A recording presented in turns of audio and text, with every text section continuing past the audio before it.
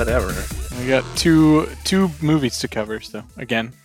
That's true, but like, how much time are we really going to spend talking about the other one? You know, like it's True. fine. I don't have It's as there. many notes for Yeah. 2 as I do for 1. Yeah, like 2's like, you know, I'm glad it's there, I guess, because like if I want more, I could put the other one on. If I don't, fucking ignore that it was there.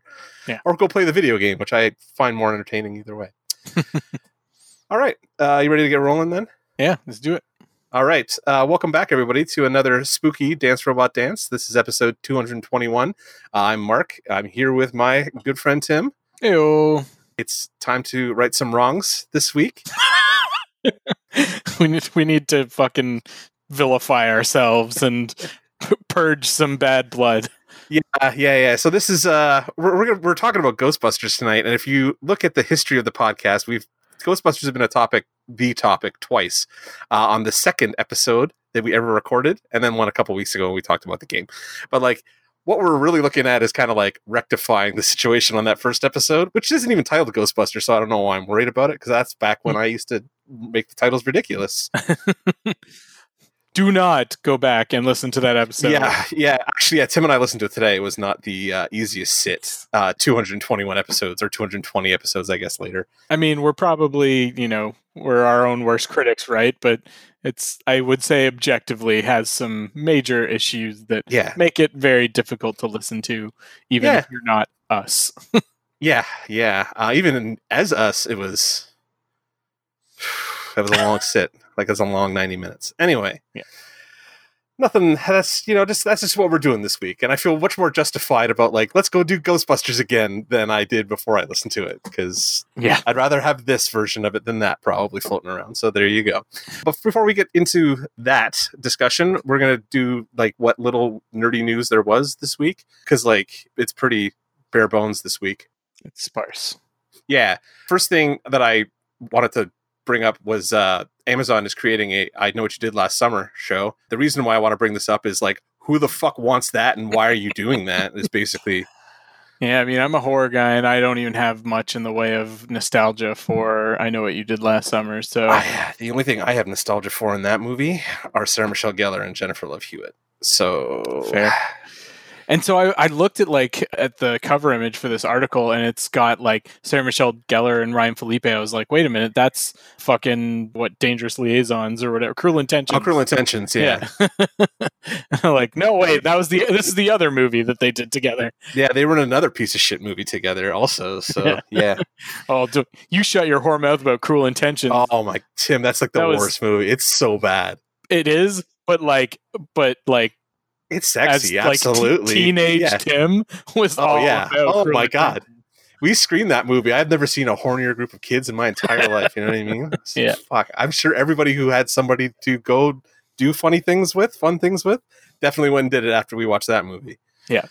So there you go. I don't know, I just wanted to bring it up because I was like, who wants this? Like, are we just plumbing the depths of things that people may recognize from pop culture ephemera at this point? It's just, make something new, guys. Just try something new instead. Like, ugh.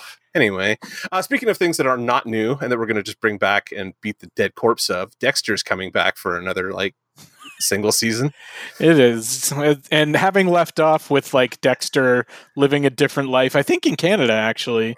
Yes, he was a lumberjack up in the Pacific Northwest somewhere, if I remember the finale correctly. I've not watched it since it finaled, and I've been repressing it ever since. So I can't remember if it's supposed to be Pacific Northwest, US, Oregon or some shit like that, or if it's supposed to be Canada. But either way, I watched every single episode of Dexter, and I enjoyed it for the most part. Good fucking show. And I mean, it went off the rails a little bit towards the end, and it was a little bit. Well, the last what is it, from season 5 forward, it's just it gets worse and worse. Yeah, it's worse. It's just the longer it goes on, the harder it is to believe that nobody has caught him. Well, the problem is they got rid of the black cop in season 2, who was the best character on the show, and after that he doesn't have any real antagonist on the force anymore. There's a surprise, couple motherfucker.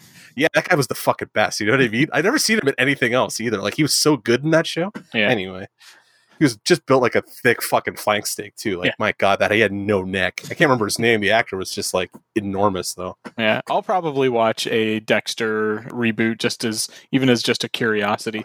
I might like watch the first episode as morbid curiosity, which I mean, like the only like there's not a lot of news, but like Discovery season 3 premiered yesterday, and I watched that. So like, if I'm gonna get kicked in the balls by TV, like I'll probably get kicked in the balls by Dexter too for at least one episode. So yeah, I have not started watching Discovery yet.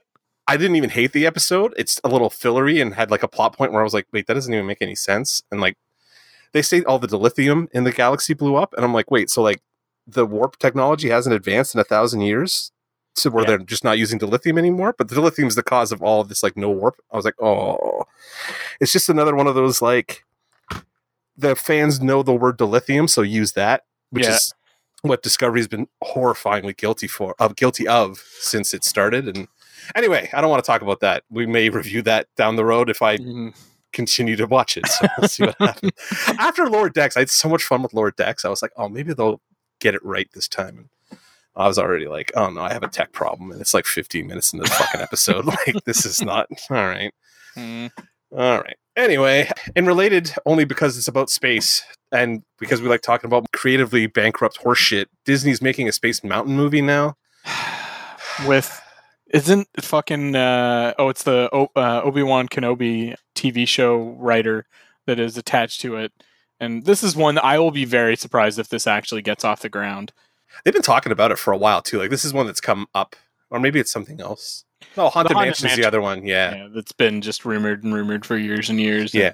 And unless at this point they're gonna fucking get Guillermo del Toro to do it, then I'm not super interested. But that guy could change. You know, there are other people out there that could potentially make an interesting Haunted Mansion movie. But yeah, this one, I mean, they already did the Tomorrowland movie, and Space Mountain is a fucking attraction within Tomorrowland.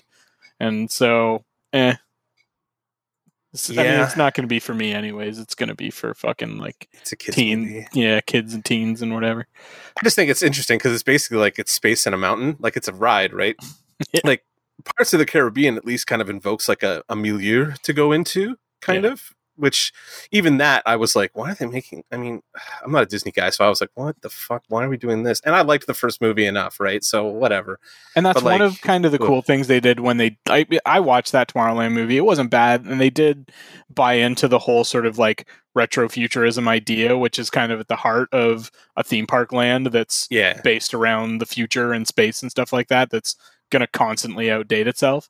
And so like they at least but here I just don't see where there's much of a story in this fucking ride. Like, the fucking ride itself is just a roller coaster through space. Yeah. So like what are you going to do with that, really?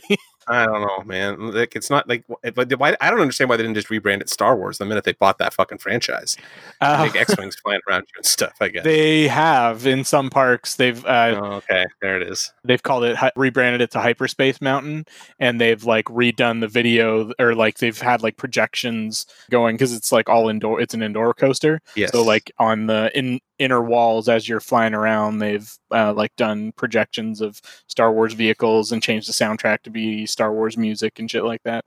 I mean, it's cool. It's an interesting flip, and I don't think they do that at Disney World. They've done it at Disneyland and Disneyland Paris, when Alicia and I were there a couple of years ago, was in Hyperspace Mountain mode too. So I've tried it.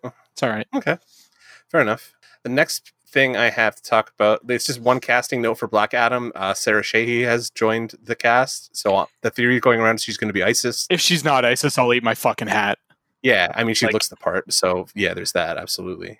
She's a good actress. I like her. She's been in lots and lots of stuff that I've watched. I don't I guess she's been in... She's in Supernatural really early on, and then she's been popped up in I think she was in Suits or something like that. I can't remember. I watched like a season of something that she was in, and I was like, oh, yeah, she's really good. She's gorgeous, obviously, but like, yeah, she's pretty good. So Chicago Fire, yeah, nothing that I watched.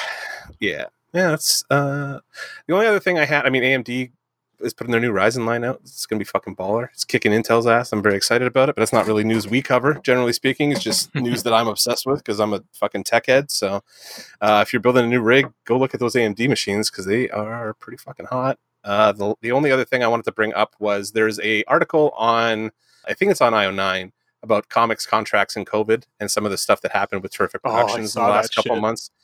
And like, actually, it's funny. It's a funny story because they actually approached me a couple months ago, but I had already seen the name pop up, so I just kind of ignored it, and then it turned into this huge thing. And I was like, oh, I'm glad I didn't fucking engage in that because that would have really fucked my life up more than it already is. So there you go. Yeah, but I think it's worth predatory bullshit.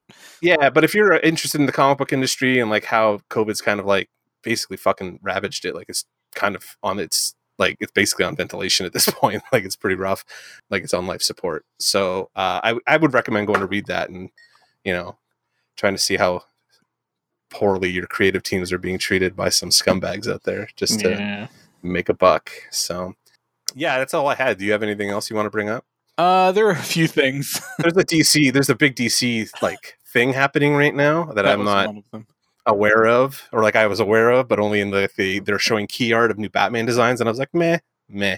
There you go. So they've announced their next like big event. They're in the middle of Dark Knight's Death Metal right now, which is just like a fucking ridiculous fever dream because it's more of is that still going on? Metal. It's called Dark Knight's Death. This is a sequel event. It's Dark Knight's Death. Okay. This is Dark Knight's Death Metal instead of just I just feel like that I feel like they've been talking about this for fucking like 2 years now. So yeah, and I mean, if you're into like just fucking like crazy stories that have little or no consequence, then fine. Like I prefer more character driven kind of stuff, and that looks like what this event. So the event that they're teasing now, which starts in like early 2021, is called Future State, and it's basically like another one of. I mean, they've done something similar to this before, but it's like this is the future of the DC universe. We're going to take you X number of years into the future and show you what like the next like Superman and Batman and Wonder Woman are going to look like and that kind of thing. Which is always I always like exploring those. It's a cool continuity exercise to explore those, potential futures, see like a grown up Jonathan Kent and, taking on the Superman role and that kind of thing. And so those never make sense to me. Cause like, shouldn't Superman be immortal? Is it like he's still around hanging out too? Like, well, the sun's being. Yeah. I mean, if did you read DC 1 Million back in the day, late 90s? I remember I was actually going to bring it up because when I saw the blurb for, what is this called? Fast Forward or Future State? Whatever. I don't know, Future State. I was like, this is very reminiscent of something I remember reading in the 90s. And it kind of, it evoked DC 1 Million from like, what was that, 96 or 5 or something like that? Yeah, 90, maybe later. I think it was like 98. Okay, yeah, so mid to late 90s, yeah. Yeah. In that event, speaking of Superman being immortal, there was like Superman Prime, and he had basically taken up residence in the sun at that point and become like almost like a godlike being. And that was like the whole sort of bend of that miniseries was that like it turned out they were trying to like bring back like the soul of Lois Lane or something like that so that they could reunite Lois and Superman after like fucking millennia, like after like 800,000 years or something like that, because it was set in like the 853rd century. So it ended up being like a nice like little heartstring pulling thing. But yeah, I mean they've definitely played with the idea of Superman being functionally immortal in multiple like little different continuities here and there. But there's some cool shit that's gonna be coming in here. So some of the interesting ones are Joelle Jones doing a Wonder Woman take on like the future Wonder Woman, there's a future Batgirl series, a future Superman versus Lex series and stuff like that. So yeah, I mean I'm gonna read it. It's DC, so fair enough. What else do I have? Oh, did you see the Fury Road cast or Fury Road prequel casting? I did. I saw Hemsworth in there. I didn't like Chris Hemsworth, Yahya Abdul-Mateen II, and Anya Taylor-Joy, who is in New Mutants, is playing the younger version of Furiosa, which I think works. I just fucking bring Charlize back and do a sequel, you cowards. I want that too, but so I don't know. I'm like I'll go see it because is George Miller directing it? That's the one thing I didn't really look at. Like I'm sure he's co-written and directed by George Miller. Well, then I'm sure it'll be fucking fantastic. You know what I mean? Like Fury Road was like the best movie of the last decade, or like I don't something know. like it. That's it's one of the. It's up there with like decade. Blade Runner 2049. Oh yeah. Like I put it up there with like the Dark Knight and stuff in the last like. Well, actually, fuck, that's longer than 10 years ago now, isn't it? Oh no, man. Dark Knight was 2012. It's 2008 actually. It was the Dark Knight. Was it? Yeah. No, I thought that was Rises. Rises was 2013 or 2012. Oh, okay. Jeez. Yeah, Shit. yeah. It's been a while, right? So, Yeah. but either way, yeah, like Fury Road's amazing, and like I'm on board. Obviously, I want to see Charlize do that fucking role again. I really like. She was the reason I watched that movie like a million times. Yeah. So it wasn't like Tom Hardy bringing me back. Although like more Tom Hardy Max, fuck, sign me up too. Also, Yeah. So hopefully we'll get that at some point. But for now, this is what we're getting, and I mean, we'll definitely go see it. The other one, which is just one of those fucking inscrutable things, is they're rebooting Buck Rogers. Oh yeah, I saw that. I was just like, whatever, man. They talk about rebooting Buck Rogers every like fucking 5 years. Like it's come up constantly. Kevin Smith was trying to do it a couple years ago and got shot down. So who knows what's going to happen? It's such a fucking like dated franchise, and I don't think. I mean, I guess if they can do Battlestar, they can, BSG, they can fucking maybe do something with this, but it doesn't inspire confidence. Agreed. And so that's one of those pulpy ones that like kind of escaped me kind of thing. Yeah. When you go down like schlocky bad like B movie kind of that kind of stuff, I'll lean into like Reanimator or something ridiculous like that. But like those like old pulpy kind of adventure things like Buck Rogers or whatever. Yeah, I'm like, oh, I can't. I'm the same. Like I can't do like shit like Flash Thompson or anything like that. I just can't. Yeah, just doesn't hold up for me. Flash Thompson. From, Spider-Man. That's Spider-Man. Flash. You're right. Yeah. Exactly. I can't do that stuff. It's weird because I like some of the pulpy stuff from before that, like Doc Savage and stuff. I've read those books and I like that. And then, like, obviously, I'm like a big Trekkie, and like Star Wars is fine, blah blah blah. But like, there's that middle period where they would put stuff out, and I was like, it's not Logan's Run and all that kind of. Yeah, it doesn't really work. It never really worked for me. So yeah, cool. Yeah. Is that everything you got? That's it. It's like fucking slowest news week ever. I swear to God. Just scraping the bottom of the barrel there. It is. All right, so it's Geek of the Week time. Geek of the Week, which is the segment where we tell each other the nerdiest thing we did this week. I'm going to go first because mine's super short. I was so busy this week. We had a little family emergency on Tuesday, and everything's fine. And I'll fill you in. I should have told you beforehand, but I'll fill you in afterwards. But it's not a big deal. All right. It was a big deal, but like everything's kind of sorted itself out. So there you go. So the only thing I've really had time to do is like Inktober stuff. So I've just been drawing my Inktober run right now. Like, as we are recording this, we're at I posted 14. We're going into day 15 kind of thing. Or maybe today was day 15. We're going into day 16. I don't know. I posted a Scooby-Doo yesterday. It took me way fucking longer than it should have. And then I've got a Buffy that I'm going to post tomorrow, I guess, that didn't take as long as the Scooby-Doo did for some reason. Is your Buffy going to give me a Buffy? Probably. She's like, it's, early season leather pants kind of Buffy. So nice. You'll be on board, I'm sure. I mean, Sarah Michelle Gellar, like, when are you ever not on board? Really? Nice. Yeah. So what about you? So again, it being horror season for me, I picked another franchise to watch this week, and this week it was The Fly. Oh, nice. Yeah, going back to the 50s, like 1958 original version with like Vincent Price, which is, I mean, cheesy and B horror kind of thing, but still like has its charm. Yep. And has fucking Vincent Price, and I love Vincent Price, and I can fucking watch him all day long. Hell yeah. And I watched the 2 sequels from that, which are diminishing returns, but still I hadn't watched them before, so they were interesting. Now, is Vincent Price in the sequels? He's in the second one, not the third one. Yeah. Fair enough. Hey man, Vincent Price is always good Vincent Price, you know what I mean? So like, take it where you can get it. Yeah. And the first one was filmed in color. The second and third, the second is called The Return of the Fly, and then the third is Curse of the Fly.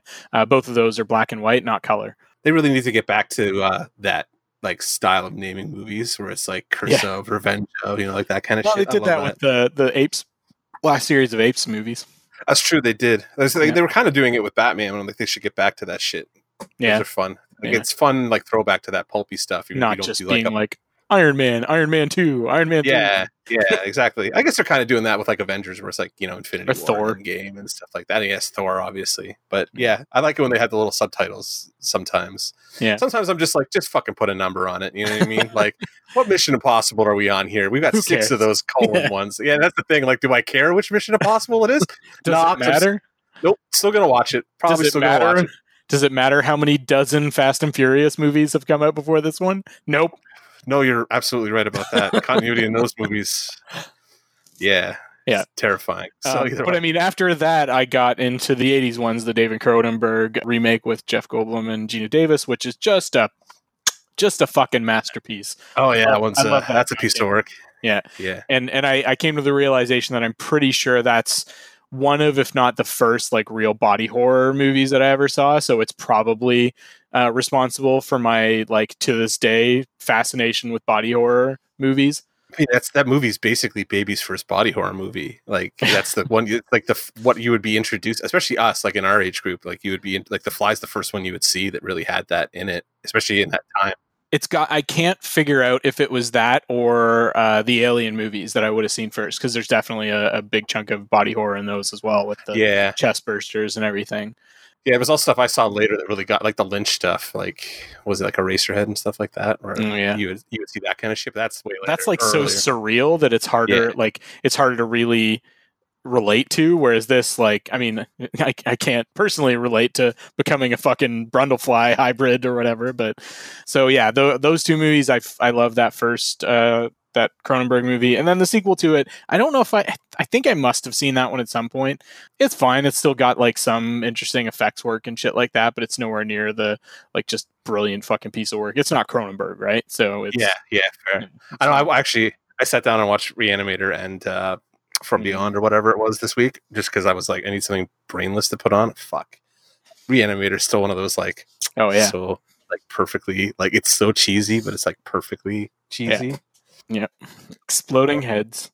Yeah, like how can you go wrong with that much Jeffrey Combs? Like you cannot go wrong with that much Jeffrey Combs. But that's cool. Yeah, I was actually looking at The Fly. I should grab those and watch them. I haven't seen them in a long time. The reason I was fucking motivated to it was that fucking vice presidential debate where where Pence had the fucking fly on his head the whole time. I was like, you know what? I haven't watched The Fly in a long time. I'm gonna do that. All the memes that came out of that kind of like put the same bug in my head too, but I just didn't follow up on it because I was kind of in the middle of like doing my yearly Exorcist rewatch and all that kind of stuff. So yeah. I think you've prompted my next franchise rewatch, which I think is going to be Evil Dead, because it's been a long time. I just watched them back and rewatched those. Yeah, I remember you mentioning that you just done your annual rewatch of those. So. Yeah, man, I love those three movies. Are like. Just the fucking best, which you're going to hear a lot of tonight, I guess, because we're talking about a movie that I have absolutely no fucking issues with whatsoever and consider to be perfect, which we can move on to now because that's the Geek of the Week. So it's meat of the episode time. Meat of the episode, free floating full torso meat. Yeah, man. So, like, this is us kind of righting a wrong, correcting past sins. Episode 2, we talked about, I guess we were ostensibly talking about Ghostbusters 2016, more so than the franchise as a whole. At least that's how the conversation ends up going, either way, based on my listen to it this morning. I think we'd intended for it to be like a comparison, but it ended up being about like 75% Ghostbusters Answer the Call, as it has come to be known. And like me really softballing that movie too, which like I fucking loathe like with a fiery passion upon a rewatch and stuff. It's fucking horrible. But we're not talking about any of that shit anymore. We're done. We're talking about Ghostbusters, 1984's original Ghostbusters. Well, actually, not even. Can't even say it's the original Ghostbusters because there was the other one that was going to sue them ahead of time with the monkey. Yeah, the one with the monkey that like you would see on the TV guide and be like, sweet, Ghostbusters is going to be on, and it would come on and be like, horse shit, it's the Filmation one, not the good one. So we should do like a fucking like April Fool's episode where we say we're going to do like another Ghostbusters, like Ghostbusters, like dude, we're going to do season 1 of Real Ghostbusters or something like that, like this, or like a commentary of the 1984 Ghostbusters. Yeah, and then we just fucking do the Filmation version. Yeah, just watch a couple episodes. There's a live action version to that, or at least maybe that's just the opening credits. But like, it's just that show's interesting. But either way, we're not talking about that. We're talking about the good shit, and we're talking about 1984's classic horror comedy Ghostbusters, just because it's Halloween time, and this is a movie that like I watch. I mean, I watch this movie like once or twice a month sometimes, depending on what kind of mood I'm in. It's like my happy place. So I think we'll start off just by like doing what we usually do. And like, do you have any memory whatsoever of you seeing this for the first time? Like, how were you exposed to Ghostbusters early on? Like, this is just one of those movies that's been like pervasive my entire life. I know we had both of these movies on VHS as a kid because my dad fucking loved them. It was one of those movies that everybody in our family liked. So, if we were looking for something to watch on a Sunday afternoon or something, it was just, okay, we'll put on Ghostbusters. It was like Ghostbusters and Goonies and like Star Wars or like a few of those movies that we were just fucking, everybody could be okay with watching. Yeah, so that's fair. Yeah, I think that's kind of my similar experience where like I remember us having it on Betamax, like a dubbed copy of it that I probably wore the shit out of. And then, like I bought every edition you can like fucking possibly find of the movie. Like this was the first movie I bought VHS widescreen of when they released it for the 10th or 15th anniversary or something like that. This is one of those movies speaking of widescreen, I watched so much when I was a kid that I can remember to this day the scenes or the screens that were distorted on full screen, like that elevator scene in particular that was so fucking squished, and like that Egon and Ray and Pete were all just fucking like skinny, tall, like ridiculous. I was like, what's happening here? And then, even when I see that scene to this day in its normal aspect ratio, that still jumps into my head.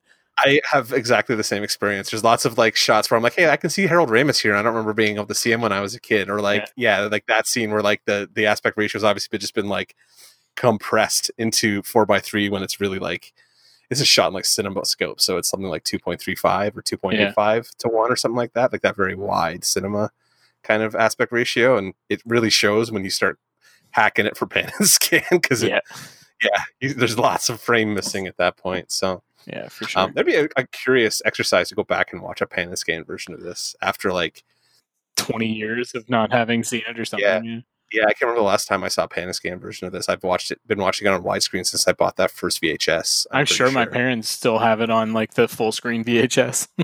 I mean, it might be in a box somewhere around here, but I don't know. And since I should probably couch this, we are going to talk about both movies, so Ghostbusters 1 and 2. We're not just talking about the 1984 one. So did you see Ghostbusters 2? Because like that's a movie I saw in theaters. That's like that 1989 summer. That's insane when you look at what came out. I mean, UHF came out that summer. Biggest movie. I mean, wait, that's not the biggest movie. Like Last Crusade came out that summer. Obviously, Batman, which we just talked about not too long ago. Huge summer. For me, it's so difficult to separate these two because in my head, they've just always both existed. I don't know that I would have seen Ghostbusters 2 in theaters, but like for me, I don't know that there's been a single time in my life that I've watched one of these movies and not watched the second one as well. It would almost always be like just back to back. Just first one ends, pop the second one in. I'm not as like quick to pop the second one in usually. Like I'll watch the first one and just be like, oh man, it's so fucking perfect. I'm just done. Like it's perfect. I'm spent. I'm gonna walk away now. And maybe the next day I'll be like, I'm real bored. I'll throw Ghostbusters 2 up on the screen, kind of on the side. But like Ghostbusters, even to this day, I've seen this movie thousands of times. Probably, I'll still sit there and just like watch it and like intently watch it, and still see new stuff every once in a while. I'll be like, oh, how did I miss that after fucking 300 million viewings of this fucking movie in like every format possible? Like I bought the 4K Blu-ray of this movie just because it's Ghostbusters and there's a new format, and I was like, well, 4K, I'll watch it again because I'm going to watch it 15 fucking times in like the first month I own it. So the one thing that made this watch a little different for me, at least for Ghostbusters, not for Ghostbusters 2, was this was the first time I'd watched Ghostbusters high. And I mean like nearly comatose high, like fucking like paralyzed on edibles kind of thing high. And like I think for that reason I focused on some elements that like I hadn't really noticed before, like hadn't fully appreciated on previous watches, so it kind of gave me a new perspective on certain things. Cool. We can talk about all that after you walk me through the plot of Ghostbusters. Which if you can't do, like I could do the dialogue of, so if you can't do, I'm going to be real fucking embarrassed for you. This is one of these movies I've watched so many times, like I know it beat for beat. So yeah, absolutely great. Yeah, it starts out with the library, and there's basically a ghost in the library. It's the Gray Lady, and that's the fucking like cold open for the movie. And then we get introduced to these three guys: Ray Stantz, Egon Spengler, and Peter Venkman, who are various degrees of interest in paranormal investigation, and some of them work at, or I guess they all work at the university to start out, right? Yeah, they're all at Columbia University Yeah. to start. So like I think the first, we're introduced to Peter first as he scams on a girl. Yeah, and Zach, I love that fucking scene. It's like the perfect character introduction for him. Like it is. Yeah, I literally wrote that. Like what I wrote was, just from that first telepathy test scene, exactly who Peter Venkman is, especially when the dude with the fro actually gets one right and Peter still shocks him. Yeah. Yeah. And that's just amazing writing, is what that is, by Dan Aykroyd and Harold Ramis. Yeah, this is one of those like, and probably some ad lib by Bill Murray as well. Oh yeah, I'm sure there was that's like, I think the difference between this and the 2016 version, whereas the 2016 version feels like they was just like run the camera, ad lib everything, whereas like this one's more like we're doing the script and then Bill throws in a good shot and we're like, yeah, fuck it, leave it. Yeah. So there, you know what I mean? Like that's the difference between the two. Well, that's the big difference between the two. There's lots of differences between the two. Okay, so Ray comes in.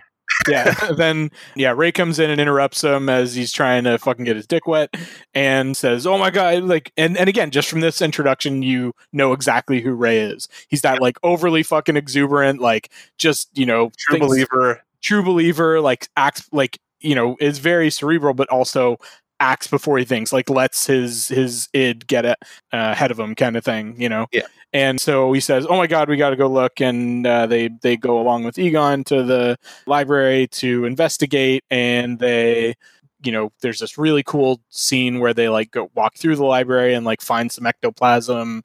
And well, he asked her about her period. He asked the librarian about her period, which is another like super Venkman scene. Like it's like we're just introducing these characters because like right before that you get the line of dialogue about Egon drilling the fucking hole through his head. Yeah. That would have worked if you hadn't stopped me. And it's like it introduces you to that character perfectly. Also, you're like, yeah, I know who that guy is. Also, so like we're 100% on board with these characters 5 minutes into the movie. You know what I mean? Exactly. Yeah, yeah. And then the are you whatever her name is on your period? Yeah, Alice on your period. Like, yeah. What does that have to do with anything? Back off, man. I'm a scientist. Such a swarmy dick. Yeah, I love it. And so yes, they end up, and then they have this encounter with the Gray Lady where Ray's just like doesn't fucking have any plan whatsoever, and just yells, "Get her!" and they all jump at her, and then they fucking like all shit their pants running out of the library. And then they start thinking like, maybe we should actually like fucking make a business out of this, essentially. Well, I guess shortly after that, is that when they like start the business? They go back right from there and get kicked out of the fucking university. Right, yes. They get kicked out of the university, and then they're all like fucking dejected, and then they think, oh yeah, then we should go into business for ourselves. Yes, they had the Jim Belushi speeches right there. Like, because this movie was intended for Belushi before like Bill Murray came aboard. So like that's the one speech where I feel like that's the only thing they didn't change from that original script, because it feels like a Belushi speech, not a... Well, they kept the black guy. They just scaled him back significantly. Oh, there's also that, yeah. We could talk about when we eventually get to Winston, like 3/4 of the way through the fucking movie or whatever. Yeah, exactly. So they go into business for themselves, and then there's this supporting character, Dana Barrett, who is apparently the best paid fucking cellist in the entire world because she can afford like a fucking apartment overlooking Central Park. She comes back one day after a rehearsal in like the, I guess, New York Philharmonic or whatever, and in her fridge there's a terror dog that looks at her, and clearly her fridge has become like a portal to another dimension, and the terror dog looks at her and says Zool, and she shits her pants. After the she sees the commercial. Oh, right. Yeah. She sees the commercial on their TV. They go into business and they bought the firehouse and shit. And like she walks in and she sees their fucking really horrifyingly stilted commercial. Yeah. And then like, the eggs and shit happen. Yeah. The eggs are frying on her counter, which is a cool effect. And she sees the terror dog in her fridge, and the terror dog says one word, Zool, and then she's like terrified to go back to her apartment. So she goes to Ghostbusters, and they run some tests on her and like do some research on Zool and find out that Zool was like a cult member of this like demigod, like evil demigod Gozer. And then Pete goes back to to Dana's apartment with her, and like is clearly hitting on her the whole fucking time. I mean, it's Sigourney Weaver in 1984. Like, True. who's not probably going to at least try and take a mild pass at the very least, you know? That was one thing I hadn't quite remembered was like, in this movie, and especially in the second one, I was surprised that they got her to do like a topless scene. Like, even she was wearing a bra in the second one, but still, like that. Yeah. They were, you know, because like she was a decent. Well, I guess Alien had come out by that point for sure. Yeah, so, this is post Alien, pre Aliens. So like this is her first kind of like comedy, really. Like this is the first time she'd done all these serious movies before that, and like this was the first time she really did a big comedy. Yeah. And she's great in it. Like everybody, that's the we'll talk about it. But like the cast, like is just like from top to bottom, fucking perfect. So absolutely. So Peter goes back to her apartment, and Zool is gone, and there's no more Terror Dog in her apartment. So like, we'll just keep in touch or whatever. And in the meantime, Slimer is haunting the Sedgwick Hotel, and so the guys all go and they catch Slimer after much hilarity and, you know, basically using like the proton packs and everything for the first time at that point. Yeah. We're also introduced to Janine right before that, I think. Like, we're in a scene in the middle of that. Oh, right, we're introduced to Janine somewhere. Oh, no, I think it's when Sigourney Weaver walks in. Who's been hired on as their secretary at the firehouse. Yeah. And Annie Potts just kicking ass, like everybody. And that's when she actually is like, "Oh my god, you actually have a ghost!" And then does the "We got one!" and hits the alarm and everything. And all the guys are like, "Oh my god, there's actually an actual ghost!" And so they like Bill Murray Venkman gets slimed by Slimer, and then they end up tracking him to the ballroom, and they just fucking wreck the ballroom. While trying to, they do trap Slimer as like their first official like catch. Yeah, we're introduced to the "Don't cross the streams" here too, which comes into play eventually. The Chekhov's gun is cocked in this scene for sure. Yeah, absolutely. And from there, we get to basically a montage scene where like paranormal activity is starting to spike across the city. They're getting busier and busier, and there's more and more ghosts and stuff for them to catch. Along with that, they hire Winston because they figure that Winston's Zeddemore, because they figure, well, we need another dude to help us handle all this load phrasing. And also within there, Walter Peck, who is the erstwhile villain of the piece. It's the most libertarian movie ever, where it's like the government's coming to take this small man down. You know what I mean? That thought for sure. It's crazy. Walter Peck's like, "Oh my god, you guys don't have a fucking license for like this fucking like nuclear containment unit or whatever." Oh Jesus, the equipment they have on hand is like baffling. Like it's like at this point they'd be labeled fucking domestic terrorists. You know what I mean? Because like from the gear they have in the basement. So so that like again sets some things in motion that happen later on. But like, you know, we're introduced to him and his character and the fact that like he doesn't trust what they're doing and thinks they're a fucking fraud. Basically, it goes into like fucking hard motion at this point because like people start getting possessed and like the party happens. Yeah, exactly. So we're at this point like paranormal activity is just ramping up, and Dana gets possessed by. We find out that the building that Dana lives in, and her neighbor Louis Tully, who is portrayed by Rick Moranis, who's fucking hilarious. Oh yeah, we're gonna talk about Rick Moranis in this movie because boy, both of them end up being tapped by the Terror Dogs, which end up being statues, gargoyles, basically on the roof of this building that shed their stone outer layer skin or whatever, and end up becoming, you know, living, breathing, well, like demon fucking dog creatures. Yeah, and the one of them relatively uneventful. Well, I guess like the one of them possesses Dana by like trapping her in her chair and pulling her into a closet. Probably the scariest scene in the movie. Yeah, with the hands coming out of the chair and everything. Yeah.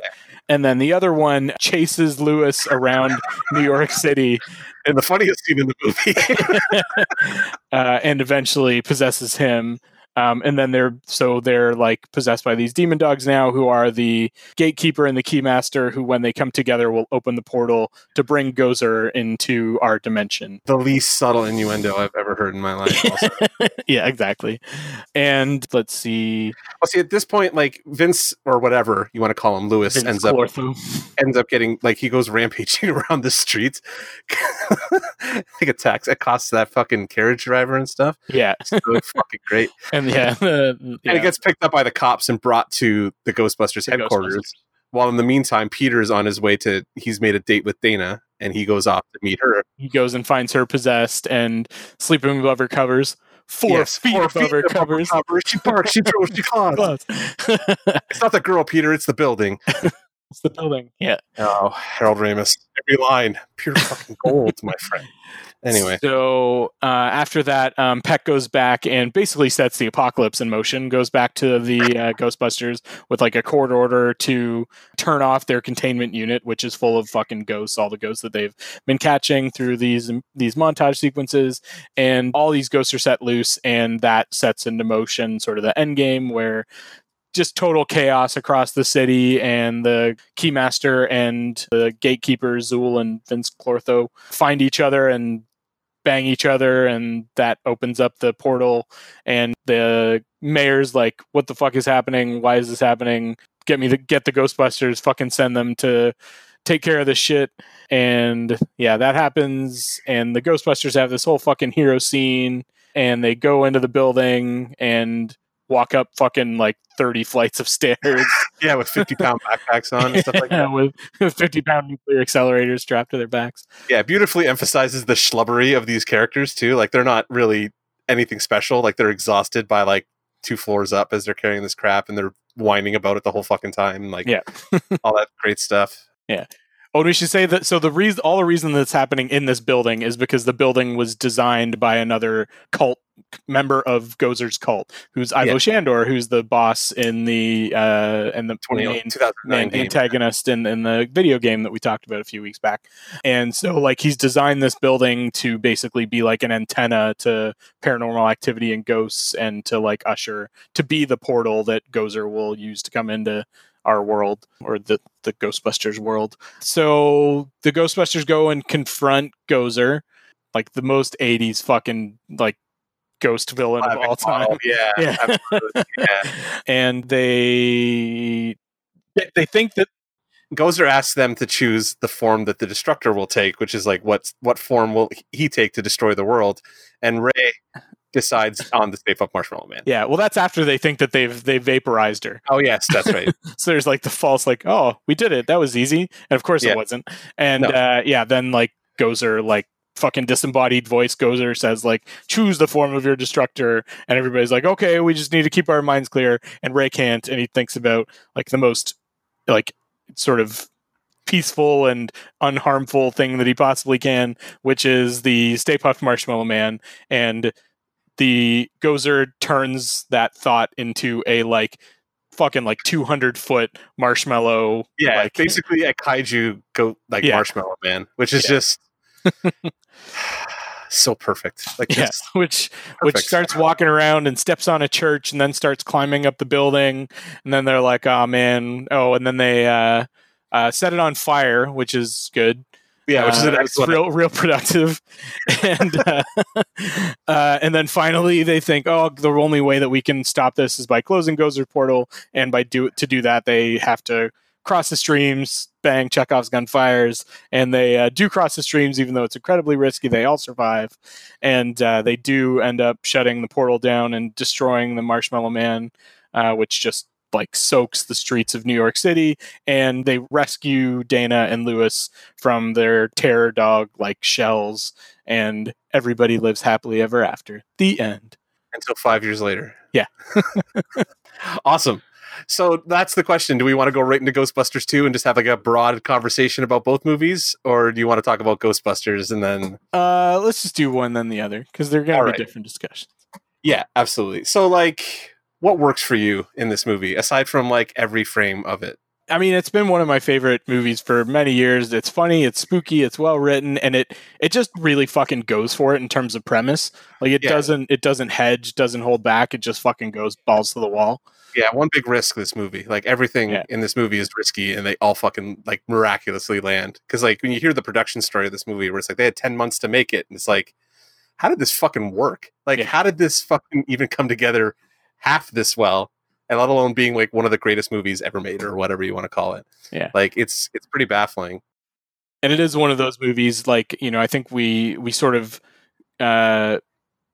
we talked about for sure with Blade Runner 2049 how it's just one of those movies that just fires on every cylinder, and this is another one of those for sure. Like cast, writing, pacing, editing, music, like effects for the most part, design, production design, all that sort of stuff is just like on fucking point, and it just like it means that you're hardly ever, if ever, taken out of this movie. Like you're just immersed in it the whole way along.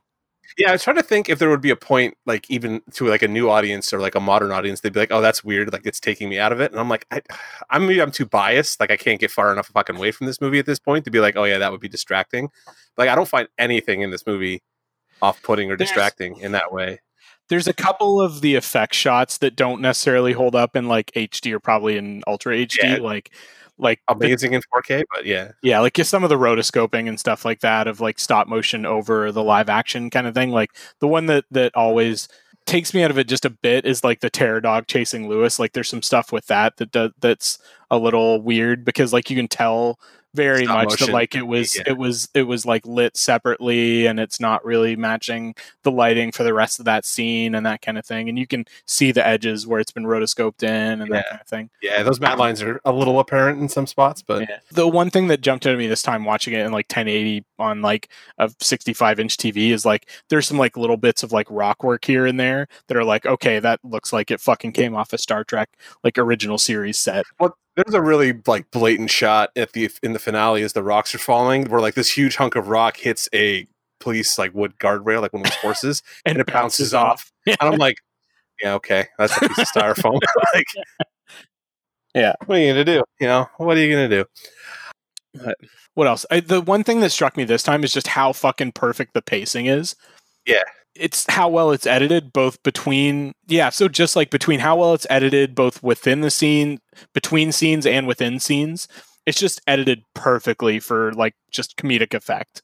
Yeah. So that really helps, you know, you don't really get a chance to sit there and be like, "Oh wait, what about this?" or whatever. Like it's just you know, it's not like it's not one of those like Mad Max Fury Road sort of situations where you're just like, holy shit, like my dick is hard for 90 minutes straight, but it's just like it's got like the perfect like cadence of, you know, of high action to like a little bit of dip to let you get your breath and then right back to action or intrigue or whatever kind of thing.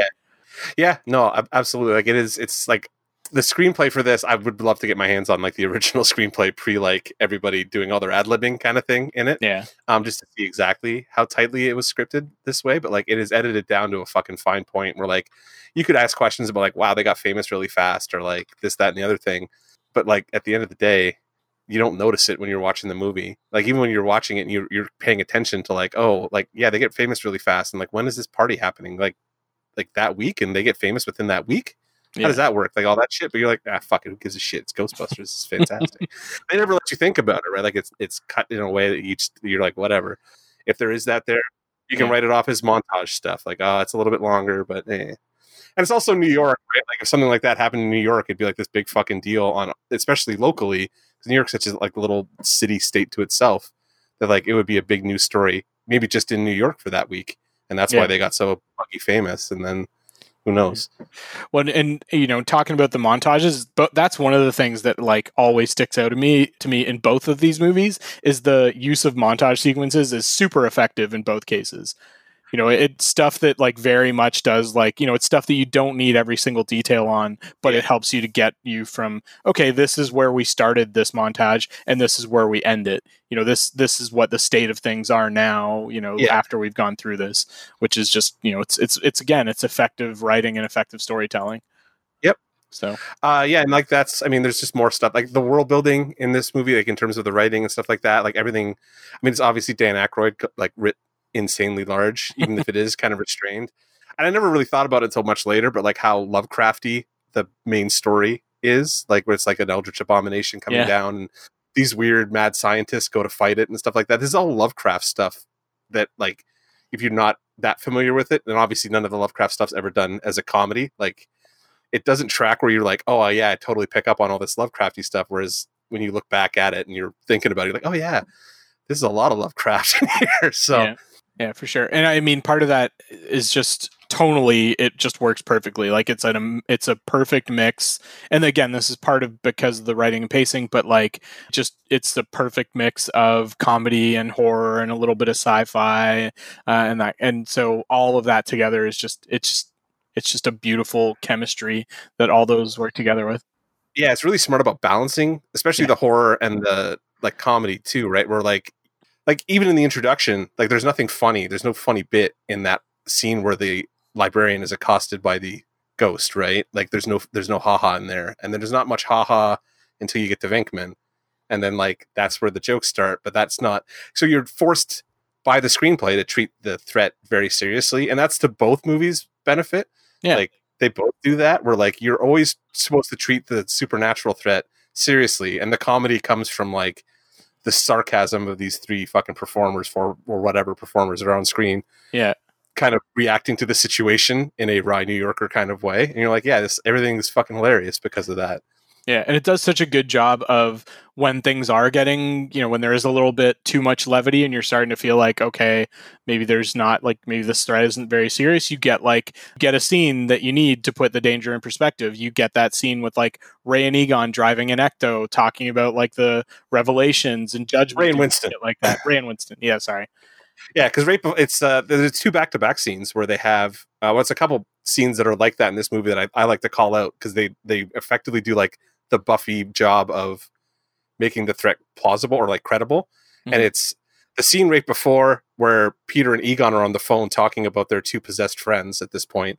Yeah. And they're like, you can see Peter's joking, but you can see he's concerned. And Egon's like, we are fucked. We are fucked. We need to get this shit together. Like, we are fucked. I think getting these two together would be extraordinarily bad. Yeah. Like he's clearly like, he's upset about what's going on. And then like you have, cause they've had that scene with Janine where he's like, she tells him she's psychic, which is hilarious at that point. Like that he's going to die and stuff. And then you have this scene with Ray and Winston. It's like all the Ghostbusters kind of have like these scenes kind of together where they're like, oh shit, this isn't funny haha anymore. Like we're fucked. Like we need to figure this out or we're all dead. So, and then even later, like we talked about the scene where they're in jail and they're kind of laying out the real plot, like the Ivo Shandor plot and like what all this stuff is. And it's like this nice grounded scene where they're just having a conversation very realistically about like, this stuff is all happening. This is why it's happening. We need to get the fuck out of here and deal with it because nobody else fucking can. Even if we can, we're not even sure if we can, but we're better equipped theoretically than anybody else is to go deal with this. So let's go deal with it, I guess. But it makes the horror of the situation kind of ground itself in you a little bit more than if they were, just constantly fucking muttering, like rambling over each other. I'm not just trying not to critique Ghostbusters 2016 because this is like tries to do the same thing, and all the jokes are just like them sniping at each other over top of it. I'm like, oh, stop talking and let it sink in. Okay, you know what? I'm just gonna watch 1984 again. Yeah, but those scenes are like my favorite scenes in the movie, where you really get that sense of like, oh shit, like we're having fun with Venkman and like Egon collects his spores and stuff, but like, this is serious and we have to treat that part seriously, even if there's going to be jokes. Spores, mold, and fungus. All three, like just gotta. And even when it does, lean harder into the humor side of things, it's a really good mix of humor. Like it's not all one style of humor. There's definitely a chunk, a huge chunk of like physical slapstick comedy. There's like some scenes like when they're all like running out of the library at the start, like it's practically fucking vaudevillian, right? Yeah, it's like Benny Hill almost. When you get to that point. Yeah, exactly. Like, but there's also like a good chunk of entendre. There's like all the fucking just Venkman's just dripping sarcasm and just like so much humor just in the way that the characters interact with each other as well. So yeah, what else could we talk about? Because there's just so much to talk about. I mean, do you want to just get into cast, because that's like absolutely part of why this movie works? So you want to start at the top or you want to start at the bottom? We can start with Bill Murray, or you want to start with who's on my list as the bottom? I guess Rick Moranis, because whatever. But like, we can start with the Ghostbusters. Like, I mean, Bill Murray, he fucking loads this movie on his shoulders and kind of carries it the whole way through. Like, he's got a lot of support from like I always say Harold Ramis is like the dark horse of this movie in terms of like the humor and stuff like that, because he fucking crushes that Egon. He gets some of the best lines and he delivers them just so well, so dry. Yeah, absolutely. So I'm on board for those two guys. Aykroyd plays his role exactly the way he's supposed to, and it's so Dan Aykroyd too.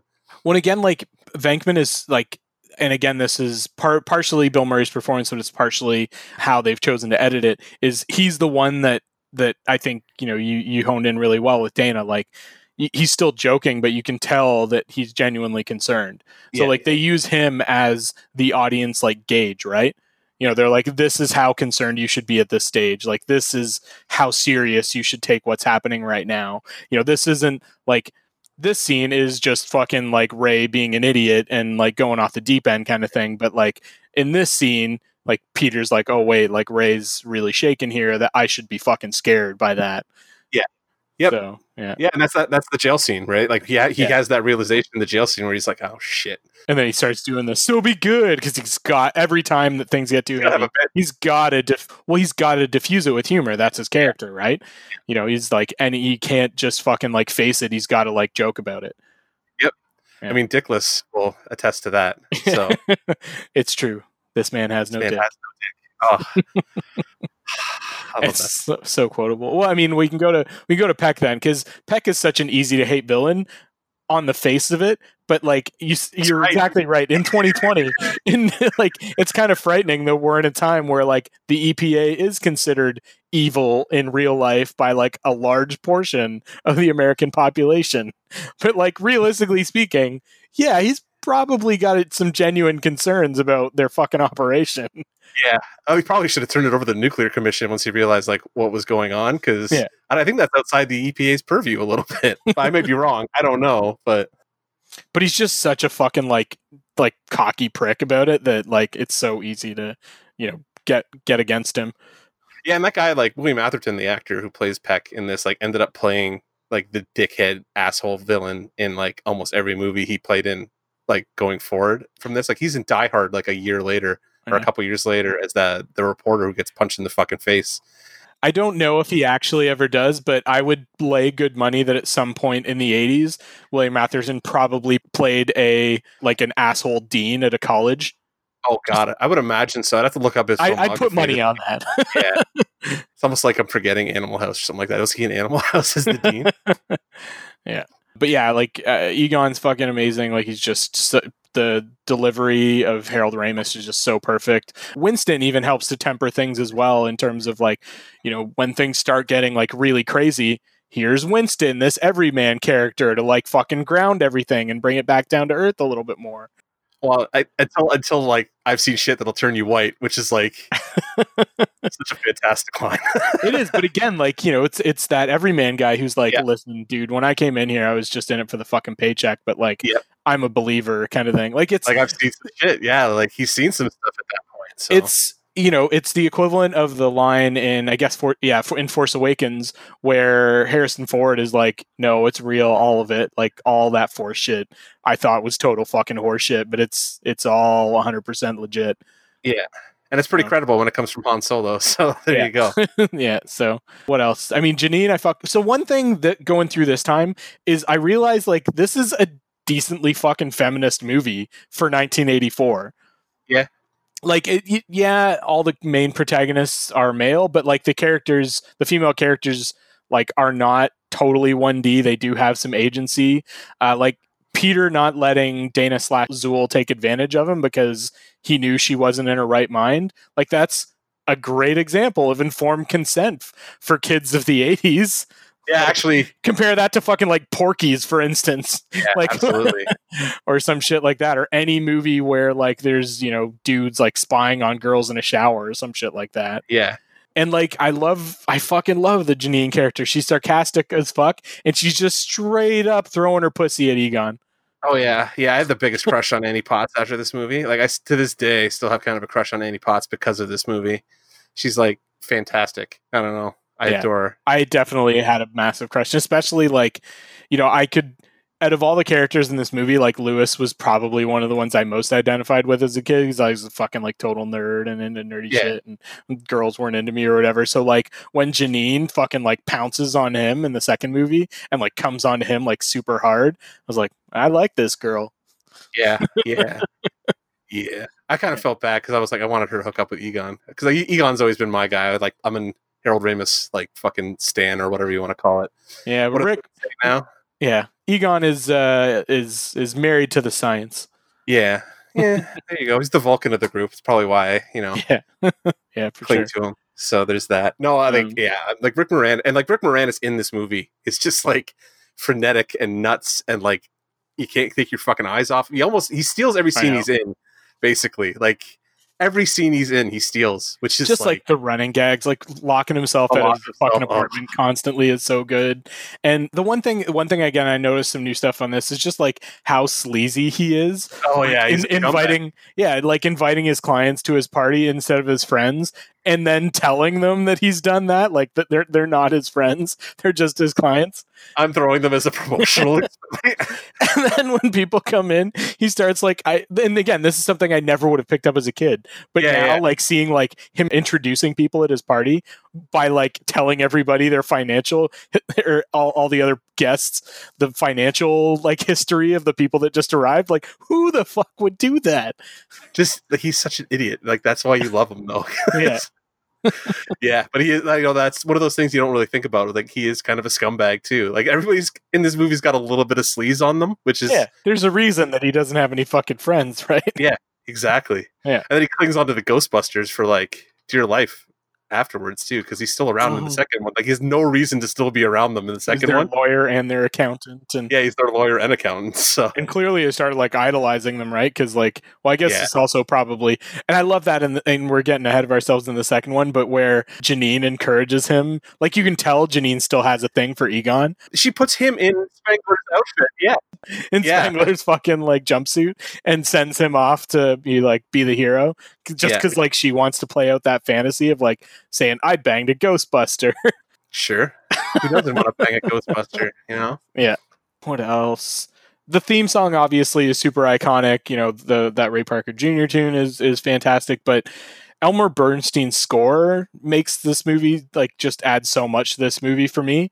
Like it uses theremin to give you like that sort of campy, like spooky horror feel. But it's like that spooky kind of goofy tone, which is exactly what fucking Ghostbusters is. So that really stood out to me this viewing. And then like that little piano theme where it's the do do do do do do do, like that is just so. It's like a little rag or something like that. I don't know what you would call it specifically, but it's a little like piano rag that they have kind of underlying some of the like Ghostbusters interacting scenes, and it's just fucking hilarious. Well, it feels like, you know, it's a New York sort of riff or whatever, right? Like it almost feels like Rhapsody in Blue, like it's that like big city kind of like piano, like jaunty little piano riff kind of thing. Yeah, and that was actually one of the conversations we had on the other pod, like when we talked about this 200 and whatever episodes ago, 4.5 years ago or some shit. Yeah, New York in this movie, where like you really get the feeling for like gritty, shitty, like 80s New York. Yeah. Oh, it's a character on its own for sure, which is something I'll bring up, especially when we get to the second one. Yeah. Whereas like, like I don't think any movie really captures that quite as well as this one does. It's such like a New York movie. Like it feels like a New York movie.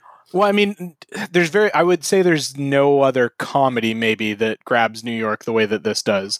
There's definitely, you know, there's shit like Drugstore Cowboy or shit like that, or like dramas that grab that like gritty fucking like 70s, 80s, or even, you know, as much as we fucking maligned Joker, like, and, you know, it's technically they're saying it's Gotham, like that very much grabbed that 70s gritty fucking nasty New York feel too. Well, that's because it's just Taxi Driver with the guy in face paint, which is also another movie that, you know, evokes New York enormously. So like but I guess in terms of a comedy, I don't think you really see that kind of stuff where like they couldn't set this anywhere else and have the same, like it wouldn't work the same way if you put it in like LA or Chicago, or maybe Chicago. Yeah, Chicago maybe. But not any West Coast city, or for sure. Yeah, it definitely has to be like a New York, like a you can't have Ghostbusters Seattle or Ghostbusters like Portland or some shit. I think the one that somebody actually made a movie. It's like a fan film. It's like Ghostbusters Salt Lake City, and I'm like, oh god, just all like Mormon shit. Ghosts and shit. Yeah. Oh my god. Oh my god. The other thing I noticed this time through is that there's a few like, it's not like super impressively shot, but it's got enough decently impressive shots, like cinematographically. Well, who did they? It's Laszlo something was the cinematographer on this. Yeah, I got the. He was like a big name cinematographer that Ivan Reitman hired to do this. Laszlo Kovacs was his name, and he also did. I mean, he's great in this, obviously, but he was I think he was a pretty common Ivan Reitman collaborator. But his career goes back to like Hungarian. Yeah, 1964 or something like that. So he was doing this shit for a long time. We did Easy Rider. Yeah, he also did. Yeah, he did like Easy Rider and Butch and Sundance, and like he did Mask. I guess whatever. Yeah, he did. I don't know, man. He must have passed away at some point, but like he shot Miss Congeniality, craziness. But yeah, this movie like is very like it benefits from his lens work. Like it shot. The one that really jumped out to me this time was that tracking shot around Dana when she sits in the chair, and then the hand start right just before the hand start coming out is actually pretty. And then she gets pulled into the closet. Like most of that is done in a single shot. It's the kitchen. Oh yeah, okay, yeah, I guess that makes sense. But in through a doorway, anyways, and then like as you come around behind her POV to see that glowing door in front of her and everything, like that's a really effectively shot scene for sure. Yeah. We didn't really talk about Sigourney Weaver, who, I mean, we talked about her while we were doing the plot, but we didn't talk in depth about her performance. She's kind of the straight man. She's great. She plays a straight man against this bunch of fucking goofs. Yeah, and she's excellent. She does it super well. Yeah. Considering shit. Like that's my favorite part is just like the way she completely plays off Venkman the entire time. I'm like, yeah, it's fantastic. Oh, yeah. Because in any other movie in the mid 80s or whatever, if you had that smarmy, sarcastic like dude, the fucking like leading lady would just fall for him hook, line, and sinker. Yeah. So there's a decent amount of trope subversion in these, and in this case, like she's very much like not buying it off the bat kind of thing. Yeah. Until he softens up and like actually like shows his worth to her kind of thing. Well, yeah, he saves the world, which is, I mean, if you're trying to show somebody your worth, I guess if you get the opportunity to stop like a Lovecraftian dark god or elder god, from like completely eliminating life on Earth, then there you go. Seems like he'd be worthy. That's some Zelda shit. That guy's worthy.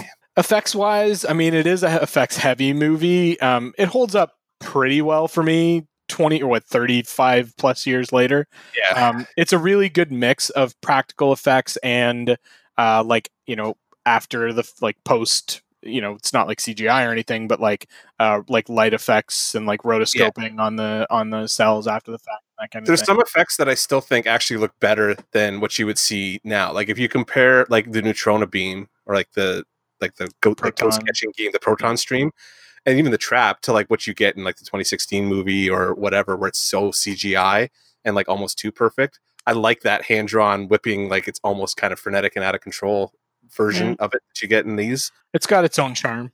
Yeah, and like I don't. That's one where I'm like, those look fine. I would never replace those. There's some ghost effects that like I would like to be cleaned up a little bit more. But I find these ghosts more effective as like they look more like what I would want ghosts to look like. I guess. Yeah, the ghost design in this is really good, and also I found on this watch in particular, I had a real appreciation for the puppetry that went into a lot of those ghost characters as well. Was really well done. Yeah, like specifically, like those terror dogs look so good. The terror dogs, like Slimer, like so many of them. There's just one of those things that, as a kid, you don't think like, how did they do that? Like, oh, there's puppeteers that were doing that. Oh no, I was obsessed with how they did that as a kid. Like that was like my thing. I wanted to know, but like that's who I am at this point. It's still like I want to go do fucking special effects and design movies and shit. So yeah, and just some fucking beautiful matte paintings as well.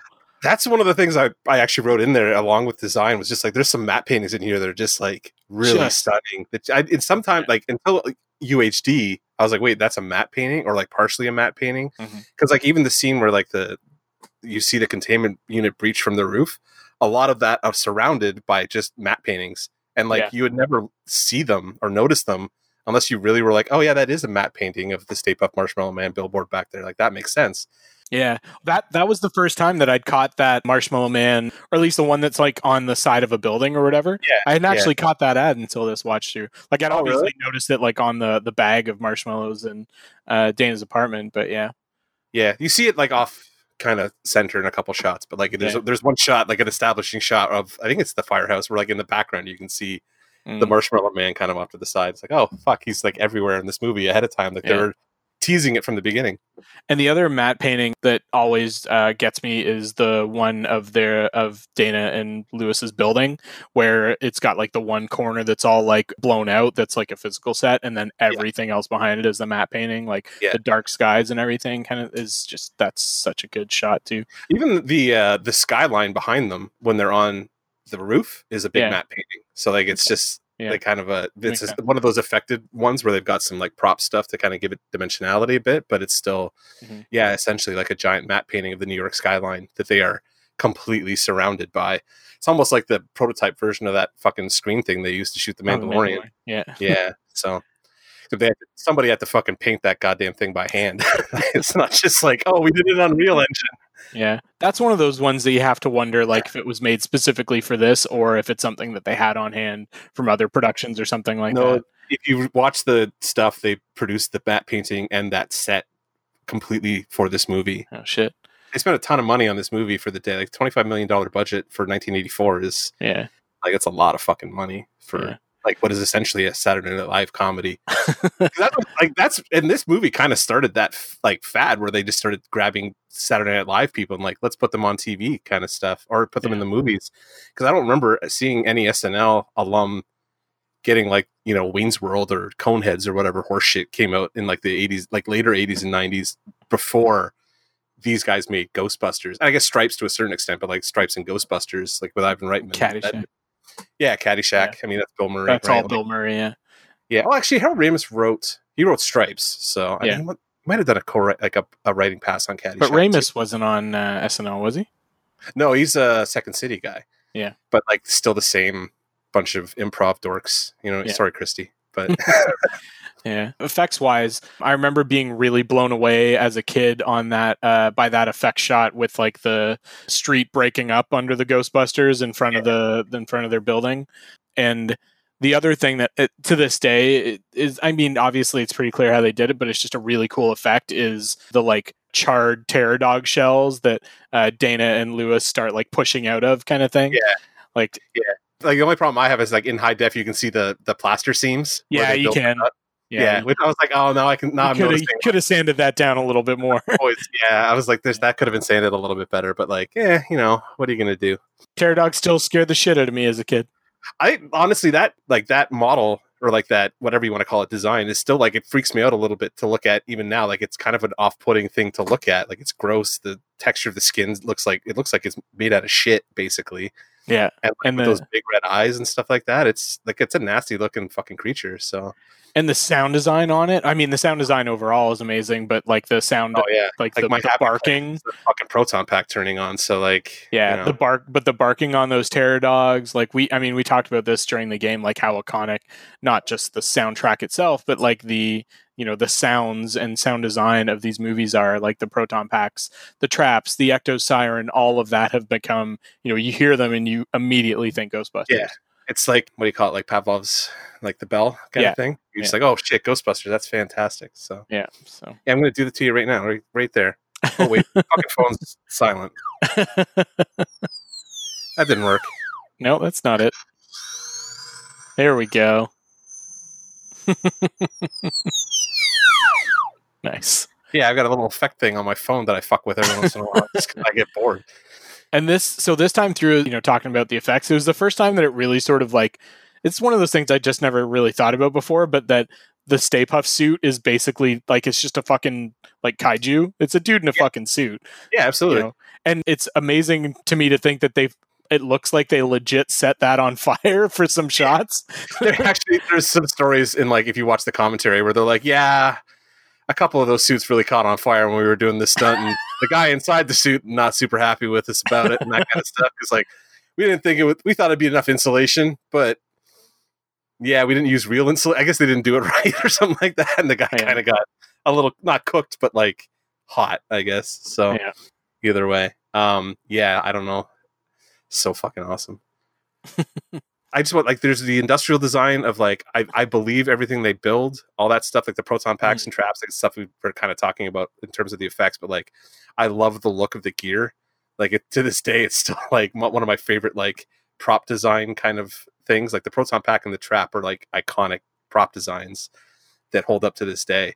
Like to the point where like when they redesigned them for the 2016 movie, I was like, why bother? Like just minorly update it a little bit. Why are you giving them little like baby backpacks? Give them like the big beasts. Yeah, those boys carry 50 pounds of shit around. You know what I mean? Like, let's do this for real. Like you're just cobbling this crap together from stuff you found at Radio Shack. Like, yeah, the particle accelerators you find at Radio Shack. Yeah, well, I mean, I don't know how fucking Egon. At that point, you have to insinuate he stole shit from Columbia to build like nuclear accelerators that they can walk around with. Yeah. So there you go. I don't know how you want to take that one, but all right, we've blown this movie quite a bit, and I'm sure we could probably go for another hour blowing this particular movie. Do you have any gripes that you want to get into before we dive into Ghostbusters 2 and gripe a lot? So, I mean, really, it's just that like I mentioned the couple of effect shots that don't really hold up for me. But I mean, it's not because it's more a comedy than it is horror or sci-fi. I'm willing to overlook a lot more like effects stuff than I would normally. Yeah, not particularly. I guess the only other thing that kind of jumped out to me this time, and maybe this is a weird, just plot convenience kind of thing, is that like, I guess in hindsight, like Egon and Ray probably should have connected the containment grid to a backup like generator or something. Yeah. Maybe. If they knew that was what was going to happen, if it like heaven forbid there's ever a fucking blackout in New York City, and then they fucking like cause a blackout in the next movie. Yeah, which we'll get to. But, I can't think of anything that like really takes me out of it. Like even that stuff, I'm like, you wouldn't have a movie if they had a backup. So well, I like, mean, they're clearly flying by the seat of their pants. So like, I guess I can believe that like they just hadn't thought about that contingency or whatever. So until the first like New York City summer kicks in and like everybody's like rolling brownouts and they're like, oh shit, we're gonna have a problem in July or whatever. So exactly. Yeah. All right. Cool. So let's move on to 1989's Ghostbusters 2 briefly. And like, do you want to synopsis me this plot also? Sure. Got you, fucker. So Ghostbusters 2 it takes place 5 years later, and the Ghostbusters have broken up because like they thought they were going to make it big, but they got slapped by like massive fines by the city for the destruction that they caused at the end of the first movie, and sounds like they basically went bankrupt. So like Ray's running an occult bookstore, and like him and Winston have like a side hustle of like appearing as the Ghostbusters at kids' birthday parties for like $40 a pop or some shit. And Egon is back doing like research, like psychology research, and Peter is hosting a like cable access show for like amateur psychics or some bullshit like that. So we pick up with Dana, and she has married the like lame dude she was sort of dating, I guess, in the first movie. Nasal spray guy. Yeah, but is already divorced with him because he fucking went off to Europe. But she has a kid now that's like 8 months old. His name's Oscar, and she's got him in like a bassinet or in a stroller. And the stroller encounters some slime on the road that is psychoactively charged, and it like takes off and runs through traffic, and she starts shitting her pants. A lot of pants shitting in these movies. Yeah, well, I mean, it's a ghost movie, so like, there's gonna be some like soil briefs, I think. Yeah, so she goes back to the Ghostbusters, but tells them like, well, it goes back to like Egon and Ray and says like, don't tell Peter. And Peter, of course, eventually does find out that they're helping her with her little problem, and they go to where the slime was. Like they go to where the bassinet stops, I think, and they start drilling. Yeah. That's where they start drilling. They go, and they start drilling into the street, and which is just like the fucking audacity. They're just fucking like carve a fucking hole in First Avenue. I love that fucking line though, where he's like, "There's so many fucking holes at First Avenue. We didn't think anybody noticed." Yeah, I'm like, you know what? I've been through fucking construction in a big city in the summertime. Yeah, you probably could just go randomly start drilling a hole in the street and put a couple construction signs up, and nobody would bother you for like days. Days. And they lower Winston into the street, and he ends up in an old you get those names all. They lower Ray into the street, and he ends up in an old like abandoned pneumatic subway station, has a river of pink slime rolling through it, and he gets a sample of it, and they pull him back up, and they start doing experiments on the slime and find that it is psychoactively charged, that it responds to emotion basically when you get it angry. Egon fucks the slime. We have to make sure we call out. He does sleep with the slime. Yeah. Which, like... That's why he doesn't need Janine, right? He's got a nice, warm, psychoactive slime that he can use as a cock sleeve. That bit alone almost makes this movie worthwhile. Just for the look on Bill Murray's face when he realizes what they're implying. Oh, you hound. All right. And yeah, so they find out that the slime like reacts to emotion and that it's like flowing under the entire city. And during all of this, Dana is working as an art restorer because apparently if you can do one art, you can just do all the arts. So she's taking a break from the symphony to restore like classical works of art. And there's this painting that gets rolled in that has been in storage that is Vigo the Carpathian, who's a 16th century tyrant and magician, and the painting is possessed by the spirit of Vigo and ends up sort of possessing Dana's boss, Janos, this like generic Eastern European dude. What are you talking about? He's from the Upper West Side. Yeah. And the whole plot of Janos and Vigo is that they will take Dana's baby and possess him so that Vigo can be reborn in the 20th century and, you know, retake control of the world or whatever with his magical powers. I don't know. It's kind of fucking vague. Yeah, it's a little like nebulous about what we're doing here, but hey, you got to get a Ghostbusters plot somehow, and yeah, they obviously weren't paying a lot of money to like write a new script because this is just the same script as the last movie with names changed and names and locations changed a little bit. So the slime like is an extension of Vigo, and at one point the slime like tries to steal the baby. Tries to steal. Well, you're Oscar. skipping over the Ghostbusters getting back into business, where like they go to court for drilling the hole in the thing. Right? Yeah. They go to court, and during the court session, the slime spits out the Scoleri brothers that are two criminals that the judge had sentenced to the electric chair. Yeah. And Lewis is their lawyer in a fucking just hilarious turn of events.